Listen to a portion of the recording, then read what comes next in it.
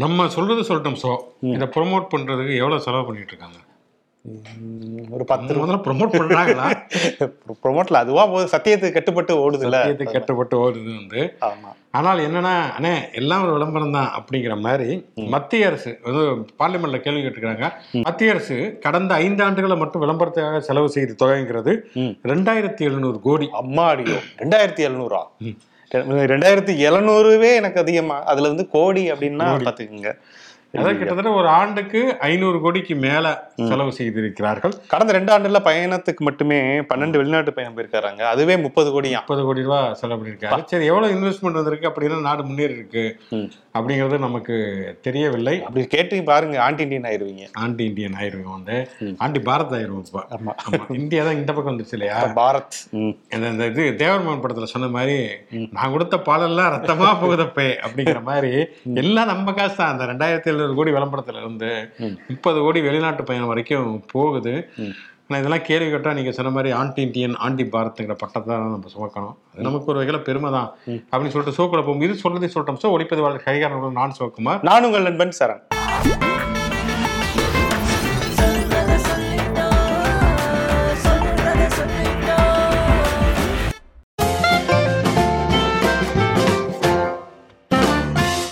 சனிக்கிழமை நம்ம வந்து புத்தக பரிந்துரை மற்றும் ஓடிடி பரிந்துரை செய்வது அப்படிங்கிறது வழக்கம்.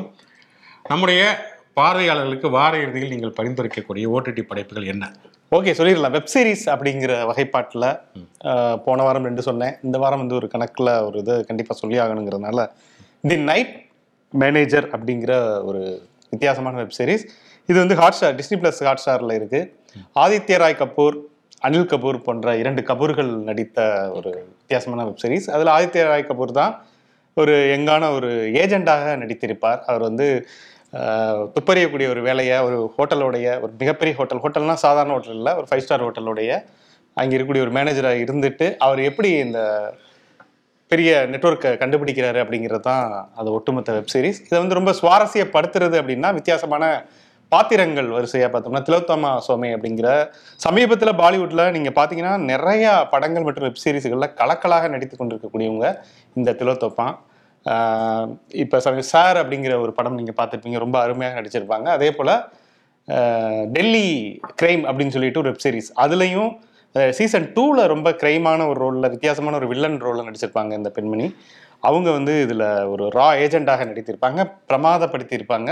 அது மட்டும் இல்லாமல் சோபிதா துலிபாலா அப்படின்னு சொல்லிட்டு நம்ம பொன்னியின் செல்வனில் நடிச்சிருந்தவங்க, அவங்களும் இந்த வெப் சீரிஸில் இருக்காங்க. ஸோ மேக்கிங் வந்து வித்தியாசமாக இருந்தது. ஒரு எளிமையான ஒரு ஆக்ஷன் வெப் சீரிஸ் தான், ஆனால் மேக்கிங் மற்றும் அந்த சினிமோட்டோகிராஃபி இது வந்து கொஞ்சம் பார்க்க அழகாக இருக்கக்கூடிய ஒரு வெப் சீரிஸாக இருந்தது.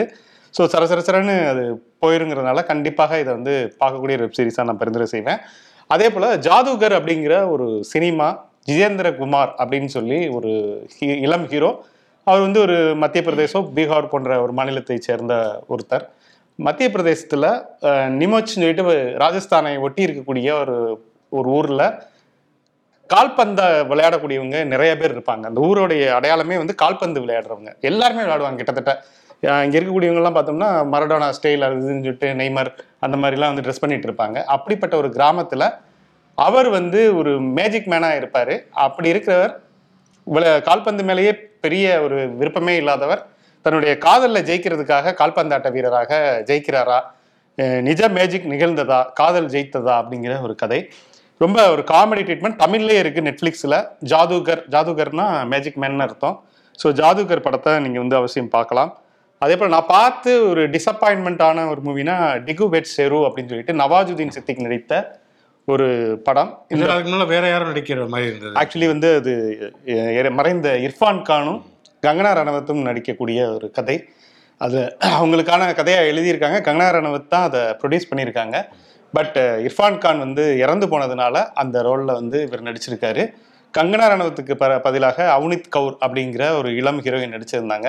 ஸோ நான் முழுக்க நவாஜுதீன் நம்மளுடைய ஃபேவரட் நடிகர். ஸோ அதனால் வந்து அது ரொம்ப ஆர்வமாக எப்படி நடிச்சிருக்காரு அப்படின்னு சொல்லிட்டு பார்த்தேன். ரொம்ப சுமாரான ஒரு கதை, ஆனால் அவருடைய நடிப்பு நல்லா இருந்தது. அவனித் கவுருடைய நடிப்பும் நல்லா இருந்தது. இந்த பிரதான கேரக்டர்கள் நடித்தாலும் திரைக்கதை வந்து ரொம்ப பலவீனமாக இருந்ததால் அந்த கதையை வந்து ரொம்ப ரசிக்கவே முடியல.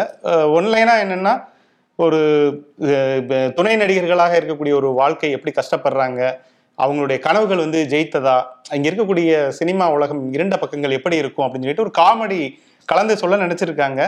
ஆனா பட் அது எதுவுமே ஒர்க் அவுட் ஆகல. ஓ என்னப்பா, இதை விடலாம் நம்ம வேற வேற படங்கள் நல்ல நல்ல படங்கள் பார்த்துருக்கோம் அப்படிங்கிறதுனால அது வந்து நம்ம மனசுல ஒன்றாமே போயிடுது. ஸோ விழலுக்கு இறைத்த நீர் போல ஆயிடுச்சு நவாஸுதீனுடைய நடிப்பு. ஸோ இது வந்து நான் பார்க்க பரிந்துரை செய்யலை. ட்ரையல் பீரியட் அப்படிங்கிற ஜியோ சினிமாஸில் இருக்கக்கூடிய ஒரு படம். இந்த படம் வந்து அவசியம் நீங்கள் வந்து பார்க்கலாம். இதில் வந்து பார்த்தீங்கன்னா ஜெனிலியா நடிச்சிருக்காங்க. ரொம்ப ஒரு வித்தியாசமான, இந்த கதையே ரொம்ப வித்தியாசமாக இருந்தது. அவங்க வந்து ஒரு சிங்கிள் பேரண்ட்டோடைய இதாக இருக்காங்க. அவங்க வந்து ஒரு குழந்தைக்கு அம்மாவாக இருக்காங்க. அவங்க வந்து அடுத்த ஒரு லைஃப்பை அமைச்சுக்கல. இப்படி இருக்கையில் அவங்க குழந்தை வந்து எனக்கு ஒரு அப்பா வேணும் அப்படின்னு கேட்கையில் புதுதாக ஒரு உறவுக்குள்ளே போய் சிக்கலாக்கிக்க விரும்பலை அவங்களால. அவங்க மனசும் இல்லை. ஆனால் பட் ஒரு ட்ரையலா ஒருத்தர் கூட பழகலாம் அப்படின்னு நினைக்கிறாங்க தன்னுடைய மகனுக்காக. ஸோ அப்படி பழகையில அந்த கேரக்டர் வந்து எப்படி இவங்களை அட்ராக்ட் பண்றாரு அப்படின்னு சொல்லிட்டு அந்த கஜராஜ் ராவ், அவர் நிறைய படங்கள்ல சமீபமா பாலிவுட்ல ரொம்ப கவனம் ஈர்க்கக்கூடிய அளவுல நடிச்சிட்டு இருக்காரு. ஜெனிலியாக்கு ஈக்குவலா அவரும் நல்லா நடிச்சிருக்காரு. ஒரு காமெடி ட்ரீட்மெண்ட்ல இருக்கக்கூடிய ஒரு அற்புதமான ஒரு ஃபீல் குட் மூவி.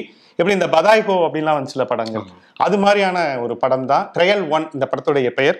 ஜியோ சினிமாவில் இருக்கு. இதையும் நீங்க அவசியம் பார்க்கலாம். அவ்வளவுதான் இந்த வாரம் பரிந்துரை.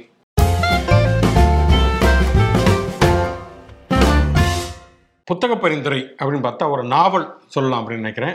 அதுவே ஒரு ஈழத்து நாவல். பொதுவாக வந்து புகலிட இலக்கியம்னு சொல்லப்படக்கூடிய அந்த புகலிட இலக்கியம் மற்றும் அந்த ஈழத்து இலக்கியம் அப்படிங்கிறத நிறைய படைப்பாளிகள் அதில் உருவாகி இருக்கிறாங்க. சோபா சக்தி, தமிழ்நதி, நிறைய பேர் அதில் உருவாகியிருக்காங்க. நிலாந்தன், சேந்தன் சொல்லிட்டு. ஆனால் இந்த நாவலுங்கிறது யதார்த்தங்கிறவுடைய முதல் நாவல் நகுலாத்தை அப்படிங்கிற நாவல் சமீப காலமாக நிறைய பேர் பாராட்டக்கூடிய ஒரு நாவலாக இருக்கிறது. 470-80 பக்கமுடைய ஒரு நாவல். என்னன்னா வந்து நகுலாத்தை அப்படிங்கிற பேரே ரொம்ப புதுசாக இருந்தது. என்ன அப்படின்னு பார்த்தோம்னா வந்து ஆத்தை அப்படிங்கிறது ஒரு ஈழத்தில் இருக்கக்கூடிய ஒரு கிராமத்தில் இருக்கக்கூடிய ஒரு நாட்டார் தெய்வம். அது ஒரு பெண் தெய்வம், அது ஒரு கன்னி தெய்வம். அது அங்கே வந்து நிறைய பேர் இருக்காங்க. அதாவது வேட்டை செய்யக்கூடியவங்கள்லேருந்து ஆரம்பித்து நிறைய பேர் அங்கே இருக்காங்க. வந்து அவங்க வந்து வழிபடக்கூடிய ஒரு தெய்வமாக அது இருக்கிறது. அந்த கிராமத்துக்கும் அங்கே வந்து விடுதலை புலிகள் இருக்கிறாங்க, அந்த இயக்கத்துக்கும் என்ன மாதிரியான தொடர்பு இருக்கிறது அப்படிங்கிறது அந்த நாவல். ஒரு பக்கம் வந்து மக்களுடைய நம்பிக்கை, அவங்க வந்து வேட்டையாட போகிறாங்க அப்படின்னு சொன்னால் வந்து அவங்க என்னென்ன மாதிரியான வழிபாடுகள்லாம் அவங்க பண்ணுவாங்க அப்படிங்கிற மாதிரியான விஷயங்கள். இன்னொரு பக்கம் வந்து இயக்கம் உள்ள வரப்போ அவங்களுக்கும் இந்த மக்களுக்கும் இருக்கக்கூடிய உறவு முரண் என்ன மாதிரியாக இருக்கிறது அப்படிங்கிற அந்த நாவல். அதுக்குள்ள பல்வேறு வித நிறைய சிறுகதைகள் மாதிரியே நிறைய விஷயங்கள் அதில் இருக்கிறது. ஆக்சுவலாக அந்த ஏரியா பேர் வந்து கீரிமேடு அப்படிங்கிற ஒரு ஏரியா. ஓகே. அந்த ஏரியாவுக்குள்ள வந்து பாம்பே வராது அப்படிங்கிற ஒரு நம்பிக்கை அவங்களுக்கு இருக்கு. அதனாலதான் கீரிமேடுன்னு வச்சிருக்காங்க. ஆமா, கீரிமேடு அப்படின்னு வச்சிருக்காங்க. அங்கே கீரிப்பிள்ளை வந்து நிறைய இருக்குது அப்படிங்கிறது சொல்றாங்க. வந்து தப்பித்தவிர அந்த எல்லைக்குள்ள வரப்ப கீரிக்கும் பாம்புக்கும் எப்படி சண்டை நடக்குங்கிறத கிட்டத்தட்ட ஒரு 3 பக்கம் வந்து விவரிக்குது அந்த நாவல். ரொம்ப அற்புதமாக நமக்கு நிறைய புது அனுபவமாக இருக்கக்கூடிய ஒரு விஷயமாக இருக்கிறது. அதே மாதிரி இந்த மாவீரர் நாள் ஆண்டாண்டு ஓராண்டு கொண்டாடுவாங்க இல்லையா, அப்போ வந்து நிறைய பேர் தன்னுடைய குடும்பத்தில் வந்து அவங்க இழந்திருப்பாங்க கரும்புலிகளாக, மாவீரர்களாக. அவங்க எப்படி அந்த மாவீரர் நாளை வந்து மாவீரர் நாள் அப்படிங்கிற நம்ம கேள்விப்பட்டுமே தவிர ஒரு மாவீரர் நாளை ஒரு கிராமத்தில் இருக்கக்கூடிய மக்கள் எப்படி போய் வந்து அதை அனுசரிப்பாங்க அப்படிங்கிறது ரொம்ப விலாவாரியாக சொல்லப்பட்டிருக்கு. அதெல்லாம் ரொம்ப நிறைய புதிய அனுபவங்களாக இருந்தது. வந்து ஈழத்தில் போர் முடிந்து 2009 முடிஞ்சு இப்போ கிட்டத்தட்ட 14 ஆண்டுகள் ஆகிவிட்டன. ஆனாலுமே வந்து இன்னமும் வந்து போர் பற்றி சொல்வதற்கு நிறைய கதைகள் அங்கே இருக்குது அப்படின்னு மறுபடி சொல்வதற்கு நிறைய கதைகள் இருக்குது அப்படின்னு சொல்லலாம். வந்து இது அந்த கீரிமேடுங்கிற ஒரு கிராமம், அதை வைத்துக்கொண்டு ஒரு ஈழப்போரையே வந்து முழுமையாக சொல்லக்கூடிய ஒரு அனுபவமாக அது இருக்கிறது. ஆனால் இதில் என்னன்னா வந்து நிறைய வந்து ஈழத்தமிழ் அப்படிங்கிறது நமக்கு புரிகிறது. சாதாரண தமிழுக்கு கொஞ்சம் கஷ்டமான ஒரு விஷயம். அதுக்குள்ள நிறைய வட்டார வழக்குகள் இருக்கிறது. அப்படிங்கிறப்ப ஒரு உதாரணத்துக்கு பார்த்தோம்னா வந்து அந்த வேட்டை நாய்க்கு பேர் சக்கடம் அப்படிங்கிறாங்க. வந்து ஓகே, இது வந்து அந்த கதையை ரொம்ப ஃப்ளோவில் போய் படிக்கிறப்ப தான் ஓகே சக்கடம் அப்படின்னா வேட்டை நாய் அப்படின்னு நமக்கு புரிய வைக்கிறது. குறைந்தபட்சம் பின்னாடி அது ஒரு இது மாதிரி கொடுத்துருக்கலாம், எந்தெந்த வட்டார வழக்கு என்ன மாதிரியான பொருள்னு அது கொடுக்கல அப்படிங்கிறது இதில் ஒரு பலவீனம் அப்படின்னு சொல்லலாம். ஆனாலும் தொடர்ச்சியாக படிக்கிறப்ப அந்த கதையை வந்து நம்ம வந்து உள்வாங்கிக் கொள்ள முடிகிறது. கண்டிப்பாக படிக்க வேண்டிய ஒரு மிக முக்கியமான ஒரு நாவல்னு சொல்லலாம். நகுலாத்தை வடலி வெளியீடு. தமிழ்நாட்டில் வந்து கருப்பு பிரதிகள் விற்பனை உரிமை பெற்றிருக்கிறாங்க. கண்டிப்பாக படிக்க வேண்டிய ஒரு நாவல். ஓகே, இன்னைக்கு நம்ம பேசக்கூடிய ஒரு டாபிக் அப்படின்னு சொல்றது 2024 நாடாளுமன்ற தேர்தலை நோக்கி 2 கூட்டணிகள் உருவாகி இருக்கின்றன அப்படிங்கிறது தான். அதாவது இதெல்லாம் நடக்கும்னு யாருமே நம்ப மாட்டாங்க அப்படின்னு சொல்லி நிகழ மறுத்த அற்புதம்னு சொல்லுவாங்க இல்லையா, அது மாதிரி எதிர்கட்சிகள் சேரவே சேராது பிஜேபிக்கு எதிராக அப்படிங்கிற நேரத்தில் மிக முக்கியமான ஒரு பிரதான எதிர்கட்சிகள் எல்லாம் சேர்ந்து ஒரு கூட்டணி அமைச்சிருக்கிறது. அதை விட ஒரு ஆச்சரியம் என்னன்னா, அந்த கூட்டணிக்கு இந்தியா அப்படின்னு ஒரு பேர் வச்சிருக்காங்க. INTIA இந்தியா அப்படிங்கிற ஒரு பேர் வச்சிருக்கிறாங்க அப்படிங்கிறது பெரிய ஆச்சரியப்படக்கூடிய ஒரு விஷயமாகத்தான் இருக்கிறது. பல்வேறு விதமான கருத்துக்கள், அதாவது ஒரு வகையில் பார்த்தோன்னா இந்தியாங்கிறதே ஒரு பன்முகத்தன்மை தான். இங்கே வந்து பல ஜாதி, மதம், மொழி, தேசிய இனம், கலாச்சாரம் இருக்கிற மாதிரி வேற வேற அரசியல் போகக்கூடியவங்க அங்கே இருக்காங்க. ஒரு பக்கம் திரிணாமுல் காங்கிரஸ் இருக்குது, இந்த பக்கம் கம்யூனிஸ்ட் கட்சி இருக்கிறது, ஆம் ஆத்மி இருக்கிறது, காங்கிரஸ் கட்சி இருக்கிறது, திமுக இருக்கிறது அப்படின்னு சொல்லிட்டு வேற வேற ஐடியாலஜி. அதே நேரத்தில் வந்து பொது எதிரி பிஜேபி தான் அப்படின்னு முடிவு பண்ணிட்டு ஒன்றாக திரண்டுறாங்க. ஆனா இந்த ஒன்றாக அப்படிங்கிறது வந்து எவ்வளவு நாளுக்கு? இது வந்து இந்த கூட்டணி வண்டி ஃபிளைட் டேக் ஆஃப் ஆகையில அதோடைய டயர்கள் கலண்டு விழுந்துரும், கண்டிப்பாக லேண்ட் பண்ணையில மிகப்பெரிய சிக்கலை உண்டு பண்ணும். அது 2024 தேர்தலுங்கிற அந்த களம் அப்படிங்கிறத பாரத் கூட்டணி அவங்க வந்து சொல்றாங்க. என்டிஏ மிக முக்கியமான ஒரு விஷயம் என்ன, இது வந்து எங்களுக்கு எதிராக ஒன்று திரண்ட மாதிரி ஒரு பிம்பத்தை காமிக்கிறாங்களே ஒழிய அவங்களுக்குள்ளேயே நிறைய முரண்பாடுகள் இருக்கு. கருத்தியல் ரீதியாகவும் சரி, யார் பிரதமர் வேட்பாளர் அப்படிங்கிறத வந்து முன்னிறுத்துறது. இப்போ நாங்கள் எல்லாருமே கண்ணை மூடிட்டு எல்லாருமே சொல்லுவோம், இங்கே இருக்கக்கூடிய 38 கட்சிகளும் மோடி தான் அடுத்த பிரதமர் அப்படின்ட்டு. ஆனால் அங்கே வந்து சொல்றதுக்கு அவங்களுக்கு அவ்வளோ தயக்கங்கள் இருக்கு.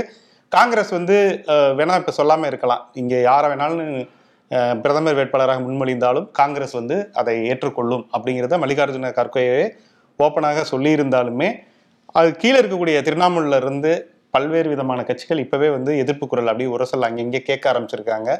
ஸோ இந்த குரலை வந்து அவங்க பாரத் வந்து தங்களுக்கு சாதகமாக இது மாறும் அப்படின்னு சொல்லிட்டு காத்துட்டு இருக்காங்க. ஆமாம், அவங்க ஆக்சுவலாக அவங்க பாரத் கூட்டணி வரைக்கும் சொல்லலை. ஆனால் வந்து இந்தியாங்கிறதே வெள்ளைக்காரங்க உருவாக்குனதாங்கிறது இப்போ அவங்களே சொல்றாங்கிறதுனால இப்போ என்னன்னா இந்தியாங்கிற வார்த்தையே அலர்ஜி ஆக்கிட்டு இருக்காங்க. இப்போ இந்த ஹிமந்த விஸ்வ சர்மாவா அசாமுடைய முதல்வர் வந்து இது இந்தியாங்கிறதே ஒரு அந்நிய சொல்லுங்க, பாரத் தான் நிரந்தரமான சொல், அதான் இந்தியா நம்ம தேசத்துக்கானது அப்படிங்கிறாரு. பாருங்க, தேசம் சொன்னாலே நமக்கு வந்து இந்தியா தான் வருது. இப்ப இந்தியா அப்படிங்கிற பேரு தான் உலகரங்குல எல்லாருக்குமே தெரியல. இப்ப இந்தியாவே அவங்களுக்கு அலர்ஜி ஆகக்கூடிய அளவுக்கு ஆயிடுச்சு. ஆமா, அதனாலதான் என்ன சொல்ற வர்றோம்னா வந்து, அதாவது இதுக்கு முன்னாள் வரைக்கும் கூட பிஜேபி பயங்கர ஒரு மிதப்புலதான் இருந்தாங்க. வந்து எங்களை பொறுத்த வரைக்கும் நாங்க அடுத்த பிரதமர் மோடி தான், அடுத்த ஆட்சி பிஜேபியுடைய ஆட்சி தான். ஏன்னா நெல்லிக்காய் மூட்டை மாதிரி எதிர்கட்சிகள்லாம் செதறி கிடக்கிறது அப்படிங்கிற ஒரு நினப்புல இருந்தப்ப திடீர்னு எதிர்கட்சிகள் ஒரு நாளைக்கு ஒன்னா கூடி எல்லாருமே ஒரு கூட்டணிக்கு வந்துட்டாங்கிறப்ப அள்ளு விட்டுருச்சு. அந்த மாதிரியான ஒரு பயம், பீதி கண்டிப்பாக வந்து மோடியுடைய கண்களில் வந்து நம்ம பார்க்கிறோம். அதனாலதான் அவசர அவசரமா 38 கட்சிகளை கூப்பிட்டு வச்சு ஒரு கூட்டணி அப்படின்னு சொல்லிட்டு ஒரு ஷோ காட்டியிருக்காங்க ஒரே நாள்ல. அந்த கட்சியில வந்து பெரிய கட்சின்னு பார்த்தோம்னா பிஜேபிக்கு அடுத்து ஏடிஎம்கே இருக்கிறது. மற்றபடி எல்லாமே ரொம்ப வந்து ஒரு தொகுதியில ஜெயிச்ச கட்சி. ஏடிஎம்கே ஒரு தொகுதியில தான் ஜெயிச்ச கட்சி, அந்த ஒரு தொகுதி இப்ப இல்லைங்கிறது விஷயம். இருந்தாலும் வந்து அது ஒரு பெரிய கட்சி. தமிழ்நாட்டில் வந்து பெரிய கட்சிகளை எந்த மாற்று கருத்துமே இல்லை. ஆனா வந்து லெட்டர் பேடு கட்சிகளாம் கூப்பிட்டு வச்சுட்டு இது ஒரு கூட்டணி அப்படின்னு அறிவிக்கக்கூடிய அளவுக்கான ஒரு நிர்பந்தம் மோடிக்கு இருக்கிறதுங்கிறது ஆச்சரியம். இந்த ரஜினி சொன்னதான் உண்மையிலே ஞாபகம் வந்தது. ரஜினி சொன்னார் இல்லையா, மோடி இவ்வளவு பேர் சேர்ந்து எதிர்க்கிறாருன்னா அவர் எவ்வளவு பெரிய பலசாலி அப்படின்னு சொல்லி ஒரு கட்டத்தில் சொன்னார் எதிர்கட்சிகளை. ஆனா இன்னைக்கு வந்து என்னன்னா, ஒரு உதிரி கட்சிகளும் சேர்த்து வச்சுட்டு இந்தியா கூட்டணி எதிர்க்கக்கூடிய நிலைமைக்கு, ஒரு துப்பாக்கிய நிலைமைக்கு பிஜேபி ஆளாகி இருக்கிறது. ஆமா, எண்ணிக்கை தான் அன்னைக்கு 26, நாங்க 38 அப்படின்னு சொல்லிட்டு எது பெருசு அப்படிங்கிற கேட்கிற மாதிரி இருக்கிற. 8ஆம் கிளாஸ் ஃபெயில், நீங்க 10ஆம் கிளாஸ் பாஸ், 10ஆம் கிளாஸ் ஃபெயில் 8ஆம் கிளாஸ் பாஸ் அப்படிங்கிற அது காங்கிரஸ் அவங்க கூட்டணி அப்படிதான் சொல்லி, இந்தியா கூட்டணி அப்படிதான் சொல்லியிருப்பாங்க. என்ன நீங்க 38 பேர் சேர்த்தாலுமே அதுல பாதிக்கு மேல அங்க வடகிழக்கு மாநிலத்தில் இருக்கக்கூடிய லெட்டர் பேடு கட்சி தான். அங்க ஒரு சீட்டு கூட கிடையாது. சிங்கிள் சீட் இல்லாத கட்சிகளுக்கு நீங்க வந்து உங்க கூட்டணியில் இடம் கொடுத்து அதை மாஸ் காமிக்கிறீங்க, அதுல ஒண்ணுமே இல்லை அப்படிங்கிற மாதிரி தான் காங்கிரஸ்ல வந்து இப்பவே பேச ஆரம்பிச்சிருக்காங்க. இன்னொன்னு பார்த்தோம்னா இந்தியாவில் வந்து இப்போ வந்து பிஜேபியை பொறுத்த வரைக்கும் ஒரு தனிப்பெரும்பான்மையோட வெற்றி பெற்றது 2 முறை அப்படிங்கிறது உண்மைதான். அப்படின்னாலுமே கூட இன்றைக்கு இந்தியாவில் வந்து அதிகமான மாநிலங்களில் வந்து பிஜேபி தான் ஆட்சி செய்கிறதான்னு பார்த்தா அது ரொம்ப சுருங்கிருச்சு. பல மாநிலங்களில் அவங்க ஆட்சியை இழந்திருக்கிறார்கள்ங்கிறோம். கிட்டத்தட்ட ஒரு 6 மாநிலங்களில் தான் இப்போ பிஜேபியுடைய ஆட்சியே இருக்கிறது. வந்து மற்ற மாநிலங்களெல்லாம் பார்த்தோம்னா வந்து ஆம் ஆத்மி இருக்கிறது, இவங்க திரிணாமுல் காங்கிரஸ் இங்கே திமுக இருக்குது, அங்கே வந்து பிஆர்எஸ் இருக்கிறதுன்னு சொல்லிட்டு நிறைய மாநில கட்சிகள் தான் நிறைய இருக்கிறது அப்படிங்கிறத பார்க்குறோம். அந்த கட்சிகளில் பெரும்பான்மையான கட்சிகள் இந்த இந்தியா கூட்டணியில் இருக்குது அப்படிங்கிறத மிக முக்கியமான ஒரு விஷயமா இருக்கும். சவுத் இந்தியாவில் பார்த்தோம்னா இப்போ பிஜேபி கிட்டத்தட்ட துணை தெரியப்பட்டு விட்டது. தமிழ்நாட்டில் பிஜேபி இல்லை, கேரளாவில் கிடையாது, கர்நாடகாவுடைய கதவு சாத்தப்பட்டு விட்டது, ஆந்திராவிலேயும் தெலுங்கானாவிலேயும் அவங்களுக்கான செல்வாக்கு இல்லை. அப்படிங்கிறப்ப அவங்களுடைய கூட்டணியில் வந்து அந்த அளவுக்கு ஒரு வலுவான கட்சிகளும் இல்லைங்கிறப்ப வந்து பிஜேபிக்கு இது ஒரு பெரிய சவாலாக தான். அவங்க நினைச்ச அளவுக்கு ஒரு வெற்றி வந்து அவ்வளோ ஈஸியாலாம் கிடைக்கும் அப்படின்னு சொல்ல முடியாத ஒரு சூழல் தான் இப்போ நிலவுகிறது அப்படிங்கிறதான் அவங்களுக்கு மரண பயத்தை கொடுக்குது அப்படின்னு இப்போ சொல்லலாம். வடகிழக்கு மாகாணங்கள்லையும் இருக்கட்டும் இல்லை தென்னிந்தியாவிலையா இருக்கட்டும் இப்போ பெரிய அளவில் பார்த்தோன்னா உத்தரப்பிரதேசம் பீகாரில் இப்போ பிஜேபி அங்கேயுமே சிக்கலில் தான் இருக்குது. இப்போ பிஜேபியுடைய கூட்டணி கட்சிகளாக யாரெல்லாம் இருக்காங்க அப்படின்னு சொன்னால் ஒன்று எதிர்கட்சியை உடச்சி அங்கேருந்து சில பேர்த்த கூட்டிகிட்டு வந்துருக்காங்க இல்லையா.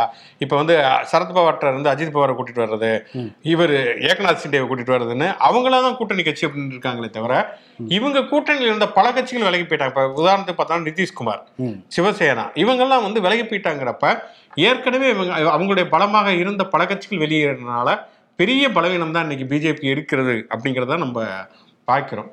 இப்போ இந்தியா கூட்டணிக்கு இருக்கக்கூடிய ஒரு பெரிய சவால்னா நீங்க சொன்னது மாதிரி கடைசி வரைக்கும் இந்த ஒற்றுமை அவங்க கொண்டு போகணும். ஆனால் அவங்களுக்குமே வேற வழி இல்லை. இப்போ இவங்க பிஜேபி ஒழிச்சு கட்டணும் அப்படின்னு நினைச்சா கண்டிப்பா வேற வழி இல்லை. ஒன்று சேர்ந்து தான் ஆகணும். இப்போ இந்த கிணத்துக்குள்ள வந்தா ஒருத்தர் கையை பிடிச்சி ஒருத்தர் மேலே ஏறணும். நண்டு மாதிரி மாறிடக்கூடாது, ஏறி வரையில இப்படி செலுத்திடக்கூடாது. அதனாலதான் அன்னைக்கு நீங்க சொன்ன மாதிரி இந்த இன்க்ளூசிவ் அந்த அலையன்ஸ் அப்படிங்கிற வார்த்தையிலேயே எவ்வளவோ மாற்று கருத்துக்கள் இருந்தாலும் இந்த பொது எதிரி அப்படிங்கிற பாஜகவுக்கு எதிராக ஆக்சுவலா இன்க்ளூசிவ்ங்கிறது வெளியில சொல்றதை விட அவங்களுக்கு கிட்ட பேர் பி கேர்ஃபுல். நான் என்னதான் சொன்னேங்கிற மாதிரி தான் காங்கிரஸுக்கு இருக்கு. ஆமா, கண்டிப்பா அப்படியான ஒரு விஷயம் தான் இன்னைக்கு இருக்கிறது அப்படிங்கிறத பார்க்கலாம். இதுல இன்னொரு விஷயம் என்னன்னா இந்த ரெண்டு கூட்டணியுமே இல்லாத கட்சிகள் இருக்குது இல்லையா. இப்ப பார்த்தோன்னா ஒடிசால பிஜு ஜனதா தளம், இந்த பக்கம் பார்த்தோன்னா இவர் சந்திரசேகர் ராவ், அதே மாதிரி ஆந்திரால பார்த்தோம்னா ஜெகன்மோகன் ரெட்டியோட கட்சி, தெலுங்கு தேசம் கட்சி, அது எங்கிட்ட வேணாலும் தாவும். ஆமா, இந்த கட்சிகள் இருக்கிறன. இவங்க எந்த பக்கம் போவாங்கிறது தான் ஒரு கேள்வியாக இருக்கிறது. அதுவுமே ஒரு வெற்றியை தீர்மானிக்கிறது. ஆனா சில கட்சிகள் உறுதியாக சொல்ல முடியும், கண்டிப்பா சந்திரசேகர் ராவ் பிஜேபி கூட்டணி போக மாட்டாரு அப்படிங்கறது உறுதியாக சொல்ல முடியும். பிஜு ஜனதா தளமோ ஜெகன்மோகன் ரெட்டியோ பிஜேபி கூட்டணி போறதுக்கான வாய்ப்புகள் இருக்கிறது. ஒருவேளை நாளைக்கு தேர்தல் நடந்து ஒரு மாதிரி தொங்கு பார்லிமெண்ட் வந்துருச்சுன்னா அப்போ இந்த மாதிரியான நிறைய வித்தைகள் இருக்கும். பிஜேபி அப்பயுமே நிறைய விளையாட்டுகள் காட்ட நினைக்கும். இந்த கட்சிகளை உடச்சு ஏதாவது மமதா பானர்ஜி உடச்சு ஏற்கனவே அந்த இவர் சுவேந்த அதிகாரியை இவங்க இழுத்த மாதிரி அங்கங்க உடைக்க முடியுமா? இப்ப தமிழ்நாட்டில் எதாவது முயற்சி எடுக்கிறாங்க. பிடிஆர் இழுக்க முடியுமா? இந்த செந்தில் பாலாஜி ஒரு ஒப்புதல் வாக்குமூலம் வாங்கி உடைக்க முடியுமா? அப்படிங்கிற மாதிரி நிறைய விஷயங்கள் பண்றாங்க. எல்லா இடங்களிலும் பிஜேபி தந்திரம் பலிப்பதில்லை, வெற்றி பெற முடியவில்லை அப்படிங்கிறத இருக்கக்கூடிய ஒரு சிக்கலாக இருக்கிறது. அப்படிங்கிறப்ப ஏன்னா அவங்களுக்கும் தெரியும் எவ்வளவு நாளைக்கு தான் ஏமாந்துகிட்டே இருப்பாங்க. நேற்று உனக்கு நடந்தது இன்னைக்கு எனக்கு நடக்கும், நாளைக்கு வேற யாருக்கும் நடக்கும் அப்படிங்கிற ஒரு பயம் கண்டிப்பாக எதிர்கட்சிகளுக்கு இருக்கிறது. அப்படிங்கிறனால இந்த தேர்தல் அப்படிங்கிறது உண்மையிலே பெரிய சவாலான தேர்தலாகத்தான் இருக்கும். ஆமா, இவங்களும் விட்டு கொடுக்காம இதே ஒற்றுமையோட இருந்து பொதுவான ஒரு பிரதமர் வேட்பாளரை எல்லா ஒருமித்த குரலாக ஆதரவு அளித்து அதுக்கு மேல அவங்க கொண்டு போகணும். அது மிகப்பெரிய ஒரு சவால் தான். ஏன்னா என்னதான் இன்க்ளூசிவ்னு சொன்னாலுமே என்னைக்காவது ஒரு நேரம் சீட்டு கட்டு மாதிரி அப்படியே பலபலன்னு உதிர்ந்துட்டாங்கன்னா பாஜக அப்படிங்கிற இது மிகப்பெரிய, ஏன்னா 2 முறை தேர்தலில் பல வாட்டி தோத்தவங்க அடுத்தடுத்து 2 முறை ஜெயிக்கிறதுங்கிறது மிகப்பெரிய ஒரு சவாலான விஷயம். அது 2 ஜெயிச்சிருக்காங்க. இப்பவும் தைரியமாகவே முதல் முறையா இது 3ஆம் முறையாகவும் நாங்க மோடியவே பரிந்துரை செய்யறோம் அப்படிங்கிறதே ஓப்பனாவே சொல்லியிருக்காங்க. ஸோ இதுவே ஒரு பெரிய ஒரு சவால் தான். ஏன்னா எத்தனையோ விமர்சனங்கள் இருக்கு. பணமதிப்பிழப்பு ஆரம்பிச்சு இப்ப மணிப்பூர் வரைக்குமே அவ்வளவு தோல்விகள் பாஜக சந்திச்சிருந்தாலும் ஜெயிச்சிருவோம் அப்படிங்கிற ஒரு கான்பிடென்ட், பயப்படாத பில்டிங் ஸ்ட்ராங்கா தான் இருக்கு அப்படிங்கிற மாதிரியான ஒரு மொமெண்ட்ல தான் பாஜகவுடைய அந்த கூட்டணி பாரத். ஆனா அதே நேரத்துல இங்க எப்படி பல முரண்பாடு இருக்குதோ அதே மாதிரி பிஜேபி கூட்டணிக்குள்ளேயும் நிறைய முரண்பாடு இருக்குது. ஒரு உதாரணத்துக்கு தமிழ்நாட்டை எடுத்துக்கிட்டோம்னா ஏடிஎம்கேக்கும் அண்ணாமலைக்கும் இடையிலே அவ்வளவு முரண்பாடுகள் இருக்குது. அப்படிங்கிறப்ப அதுக்கு களத்துல எப்படி எதிரொலிக்கும் அப்படிங்கிற மாதிரி இருக்கிறது. இப்ப சிவசேனா இப்ப சரத்பவார்ல இருந்து வந்துட்டாலுமே கூட அங்க ஒரு ஆசிரியர் இருந்துகிட்டே இருக்குது. டெய்லி போய் சரத்பவாரை பார்த்து ஒரு வணக்கத்தை போடுறதுங்கிறது இருக்குது. கிட்டத்தட்ட ஒரு 20க்கும் மேற்பட்ட தேசியவாத காங்கிரஸ் எம்எல்ஏக்கள் இந்த பக்கம் போகாம அந்த பக்கம் போகாம நடுவில் நிற்கக்கூடிய ஒரு விஷயங்களுமே இருக்கிறது. அப்படிங்கிற பார்க்க பிஜேபி கூட்டணிக்குள்ளேயும் நிறைய முரண்பாடுகள் இருக்குது. அப்படிங்கிறதையும் நம்ம சேர்த்து பார்க்க வேண்டியதாக இருக்குது. ஏன்னா பிஜேபி யாரோட கூட்டணி வைக்கிறாங்களோ அந்த கட்சியை உடச்சி ஒன்றும் இல்லாமல் ஆக்கி அங்கே கால் உண்டுங்கிறத நிறைய இடங்களில் சிவசேனாவிலேருந்து ஆரம்பித்து இங்கே பாண்டிச்சேரியில் ரங்கசாமி வரைக்குமே நிறைய பண்ணிக்கிட்டு இருக்காங்கனால அவங்களுக்குள்ள உள்ள பயம் இருக்கும்ல. இன்னைக்கு நம்ம கூட கை கோத்தாலும் நாளைக்கே நமக்கு கழுத்து இருப்பதற்கு இங்கே தயாராக இருப்பாங்கிற ஒரு பயமே இருக்கிறது. இது எல்லாம் சேர்ந்து தான் தேர்தலில் எதிரொலிக்க போகிறது. பார்ப்போம். இன்னமுமே கிட்டத்தட்ட ஒரு 8 மாதங்கள் தான் இருக்கின்றன. அப்படிங்கிறனால ரொம்ப ஆவலோட வெயிட் பண்ணி பார்ப்போம். நிகழ்ச்சியின் கடைசி செக்மெண்ட் தேதி சொல்லும் சேதி. இன்று மற்றும் நாளை சனி மற்றும் ஞாயிறு அப்படின்னு பார்த்தோம்னா இன்று சனிக்கிழமை பிறந்தநாள் காணக்கூடியவர் ஸ்ரீதர். ஆமா, ரொம்ப ஒரு இளம் தலைமுறை இயக்குனர் அப்படின்னு சொல்லிட்டு இன்னைக்கு சொல்றாங்கல்ல, அப்ப வந்து ஒரு 60 அந்த இறுதியில வந்தாரு. காதலிக்க நேரமில்லை போன்ற படங்கள்லாம் இன்ன வரைக்கும் அது கிளாசிக்காக கொண்டாடப்பட வேண்டிய படங்கள். ஸோ அது மாதிரி நிறைய வெண்ணிராடை போன்ற படங்கள் ரொம்ப, அதாவது அந்த அந்த கருப்பு வெள்ளை படங்கள் அப்படிங்கிறது ரொம்ப மிகையான நடிப்பு நிரம்பி இருக்கிறது அப்படிங்கிற இந்த மாற்று கருத்து மேலே அந்த பீரியட் அப்படிதான் இருந்துக்கிறப்ப ஓரளவுக்காவது ஒரு யதார்த்தமான சினிமாக்களை வந்து சிறிதர் எடுத்தார் அப்படின்னு சொல்லலாம். அதாவது ஒரு மாதிரி இந்த ஃபீல் குட் மூவிஸ், இன்னொன்று சிறிதர் படங்களை பெரும்பாலும் வில்லைங்களே இருக்க மாட்டாங்க, சூழல்கள் சந்தர்ப்பங்கள் தான் வந்து காரணமாக அமையும். முக்கோண காதல் கதையை வச்சுட்டு நிறைய படம் எடுத்தார் அவர். ஆமா, 2 ஆண் ஒரு பெண்ணை காதலிக்கிறது அல்லது 2 பெண்கள் ஒருத்தரை காதலிக்கிறதுன்னு சொல்லிட்டு காதல் தோல்வி வச்சு கல்யாண பரிசுல இருந்து ஆரம்பிச்சு நிறைய படங்கள் அவர் நானும் ஒரு தொழிலாளின்னு கமலை வச்சு கூட எடுத்தாரு. விக்ரம் வரைக்கும் கடைசியா வச்சு எடுத்து தந்து விட்டேன் என்னையா. ஆமா, நிறைய படங்கள் அவர் எடுத்தார். நீங்க சொன்ன மாதிரி நகைச்சுவை படங்கள் ஒரு பக்கம் காதலிக்க நேரம்ல இருந்து ஆரம்பிச்சு அந்த மாதிரியான படங்களையுமே வந்து ஒரு கிளாசிக்கான படங்களை வந்து கொடுத்தவராக இருந்தார் இயக்குனர் ஸ்ரீதர். அவரை நாம் நினைவு கூறுவோம். அதே மாதிரி பார்த்தா இன்றைக்கு எஸ்பி சைலஜா, அவங்களுடைய எஸ்பிபியுடைய சகோதரி, இவங்க படத்துலயும் நடிச்சிருப்பாங்கல்ல. ஆமா, படத்துலயுமே சலங்கை ஒளியில வந்து மகளா நடிச்சிருப்பாங்க. ஆமா, நிறைய டிவி ப்ரோக்ராம்ல ஜட்ஜ் அந்த மாதிரி வருவாங்க. அருமையான ஒரு குரல் வளம் மிக்க ஒரு நடிகை அண்ட் பாடகி எஸ்பி சைலஜா. அவங்களுக்குமே நம்முடைய பிறந்த நாள் வாழ்த்துக்கள். அதே மாதிரி வந்து சனிக்கிழமை இன்று நினைவு நாள் பார்த்தோம்னா டாக்டர் முத்துலட்சுமி ரெட்டி, முதல் மருத்துவர். ஒரு என்ன சொல்ற, ஒரு தேவதாசி சமூகத்துல பிறந்து ஒரு மருத்துவராக வந்து தடம் வைத்தவர் டாக்டர் முத்துலட்சுமி ரெட்டி. அவரையுமே நாம் நினைவு கூறுவோம். அவங்க பேர்லயே வந்து திட்டங்கள் எல்லாம் இருக்கிறது அப்படிங்கிறது. ஒரு அற்புதமான ஒரு நடிகர் பாலையா, ஒரு ஒரு ஈடு செய்ய முடியாத ஒரு நடிகர் அப்படின்னு சொல்லலாம். காமெடி ஆகட்டும், வில்லத்தனம் ஆகட்டும், குணச்சித்திரம் ஆகட்டும், எல்லா ஆக்சுவலா அவர் ஹீரோவா அறிமுகமா இருக்கிறாரு. அவரு எம்ஜிஆர் எல்லாம் ஒரே படத்துல வந்து அறிமுகமானவங்க. அதுக்கப்புறமேல் வந்து அவர் வில்லனா குணச்சித்திர நடிகரா நிறைய படங்கள் சொல்லலாம். குறிப்பா தில்லானம்பாலாம் வாய்ப்பே கிடையாது. ரயில் ஆடுற சீன்ல வந்து பிரமாதமா நடிப்பாரு. திருவிளையாடல பாடகரா வருவார் இல்லையா, ஒரு நாள் போதுமா அப்படின்னு பாடுவார். பிரமாதமான ஒரு நடிகர் பாலையா, அவரையுமே நாம் நினைவு கூறுவோம்.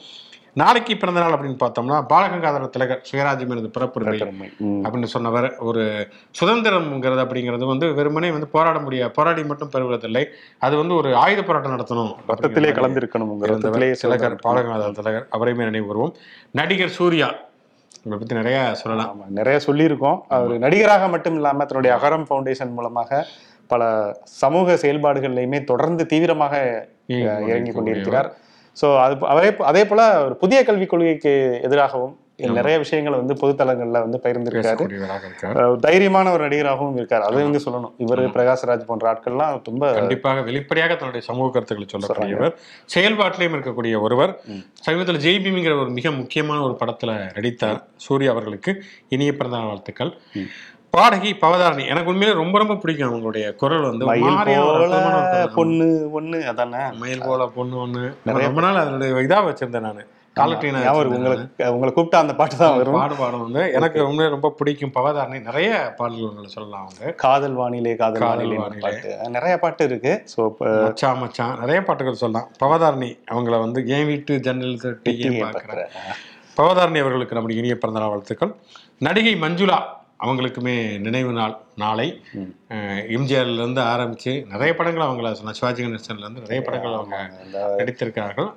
அப்புறம் இது அதுக்கு வயதானதுக்கு பிறகு அவங்க நிறைய படங்கள் அம்மாவாக நிறைய படம் நடிச்சிருக்கிறாங்க. அவங்க நடிகை மஞ்சுளா, அவங்களையுமே நாம் நினைவு கூற வேண்டிய ஒரு தருணம். ஓகே, இன்றைக்கு வந்து நிறைய அந்த கூட்டணிகள் பற்றி நிறைய பேசியிருக்கோம். அந்த கூட்டணியுடைய அடுத்தடுத்த கட்ட நகர்வுகள் அப்படிங்கிறது நடக்கும். அடுத்த அமலாக்கத்துறையோட ரெய்டு அது எல்லாமே நிறைய நடக்கும். அப்படிங்கிறனால அடுத்த வாரமே ஒரு பரபரப்பான ஒரு வாரமாகத்தான் இருக்கும். பார்ப்போம். திங்கள் மீண்டும் பல புதிய செய்தி குணம் வாதங்களும் சந்திப்போம். நன்றி.